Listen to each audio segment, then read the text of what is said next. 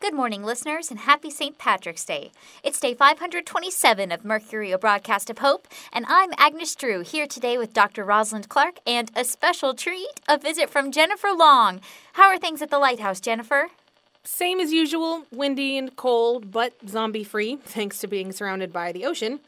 Looking forward to some warmer weather as spring starts to creep in, but if last year was any indication, it's going to take a while to actually warm up. And before you ask, your cat is fine. Oh, I miss Mercutio so much. I need to come for a visit. Yes, we're all overdue for a trip to the lighthouse. I love that high vantage point to take a look at broader zombie movement patterns. Oh, if only we had someone like St. Patrick who would drive all the zombies out like he did with the snakes in Ireland. You know that didn't really happen, right? St. Patrick never drove the snakes out of Ireland. He didn't?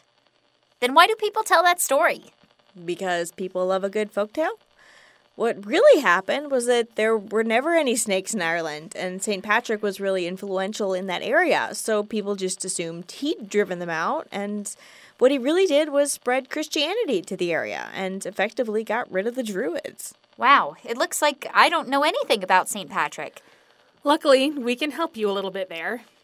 St. Patrick, as you probably do know, is the patron saint of Ireland. He lived somewhere around the middle of the 5th century, and in the story he tells, he was kidnapped from Britain by Irish pirates when he was 16 and taken as a slave to Ireland, where they made him look after animals. He escaped after about 6 years and went back to his family. During his captivity, he prayed to God and eventually became a devout believer after years of not really being active in his faith. His escape was pretty interesting, and helps with that too. He claimed a voice told him that he would soon be free, and that his ship was ready. So he ran away. He traveled 200 miles to a port and convinced a ship captain to take him. When they landed in Britain, everyone got off the boat and started walking, and after almost a month, were out of food and were hungry. Patrick prayed for sustenance, and then they found a herd of wild boar. This made the people he was with think that he had a connection to God. He entered into the faith fully and eventually became a bishop. That's quite a turnaround from where he was before. Yeah, he went back to Ireland to bring Christianity to the country. Legends say that he used the shamrock there to help teach about Christ. What's the shamrock got to do with it? He used the 3 leaves to help illustrate the Holy Trinity, 3 parts of a single unit. And who picked March 17th for us to celebrate? That's the day he died, supposedly. Although I'm not certain what evidence there is of that. Christianity has a history of moving things around to help convert others.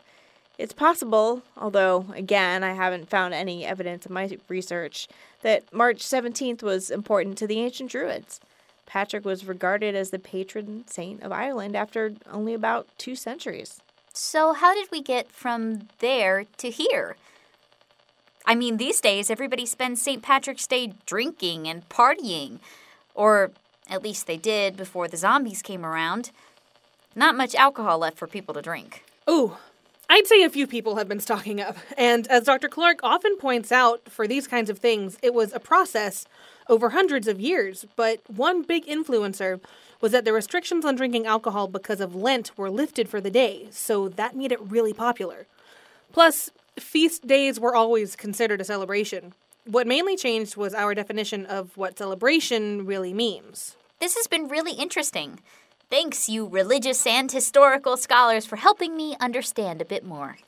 As usual, I want to remind everyone that these are really broad brushstrokes. If you want to know the full history of St. Patrick and his feast day, then you'll need to do research on your own because we just don't have time during the broadcast.